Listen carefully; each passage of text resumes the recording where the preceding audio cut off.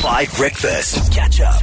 So, we have all now experienced through social media, or if you're very unlucky, and my heart goes out to you again, experienced in your own life the devastating floods in KwaZulu-Natal that is now a national disaster and a historic one. Like, it's been reported on BBC and The Guardian and CNN. People have had so much speculation about whether it's got something to do with climate change or whether it's poor infrastructure. People have been rallying together in a beautiful way, an inspirational way. South Africans have got together to try and help people who are in all of these disaster scenarios. But the question that keeps getting asked over and over again is, why did this happen? Why was there a disaster of this magnitude? Why has there been so much rain, and why has it devastated people to such an enormous effect? Which is why I'm delighted to welcome onto the show a meteorologist from the South African Weather Service, Kgolo Mahlangu. Kgolo, good morning. How are you?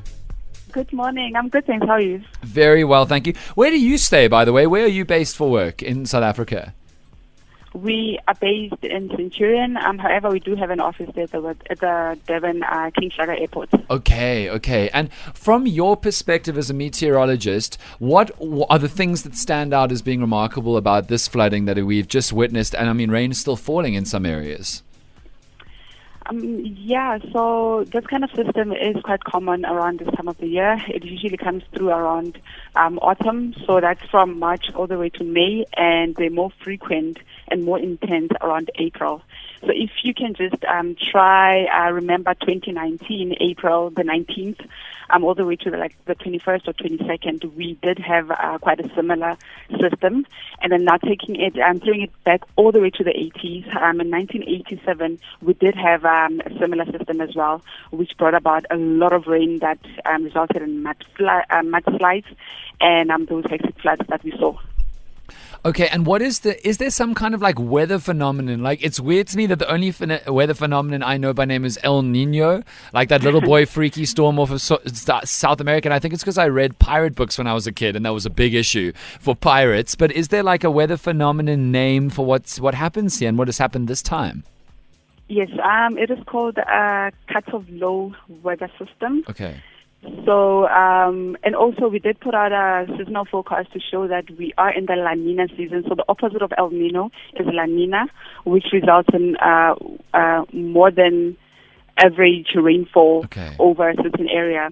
So this cut-off-low pressure system comes from the mid-latitudes, and it moves from west to east every single time. And it's quite slow-moving, hence why we see these floods. So, Kgolo Mahlangu, a meteorologist on the South African Weather Service, if you've just joined us, speaking about these devastating, disastrous floods and rainfall in KwaZulu-Natal, why was it so bad this time? I mean, I completely understand that a lot of rainfall falls this kind of time of year, but something of this magnitude we've not seen before. Some say infrastructure, some say poor urban planning, some say climate change, some say massive misfortune. What is your sense of this? The thing is, like I mentioned, the 2019 disaster happened, and I feel like the eThekwini district, especially the Ugu district there in KZN, didn't really have enough time to recover. So from that time till this time, I don't think there was much done in terms of the infrastructure. That's just my opinion. But then in terms of the ground being saturated, the place hadn't had much time to recover from the 2019 disaster. Okay, and how do you think, or what do you think needs to happen to kind of future-proof us a little bit? Because if this rain's going to happen every year, how do we avoid having this happen to Durban and KwaZulu-Natal more broadly again?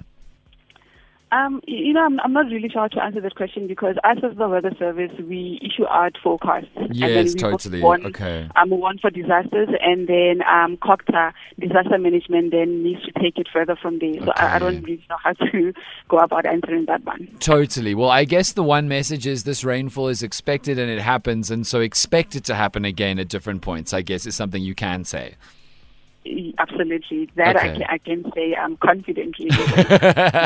Sorry I feel like maybe I just did to you the equivalent of somebody asking me how to do open heart surgery. I can very much talk about it, but it's not my speciality. Kgolo Mahlangu, thank you so much. That's super helpful.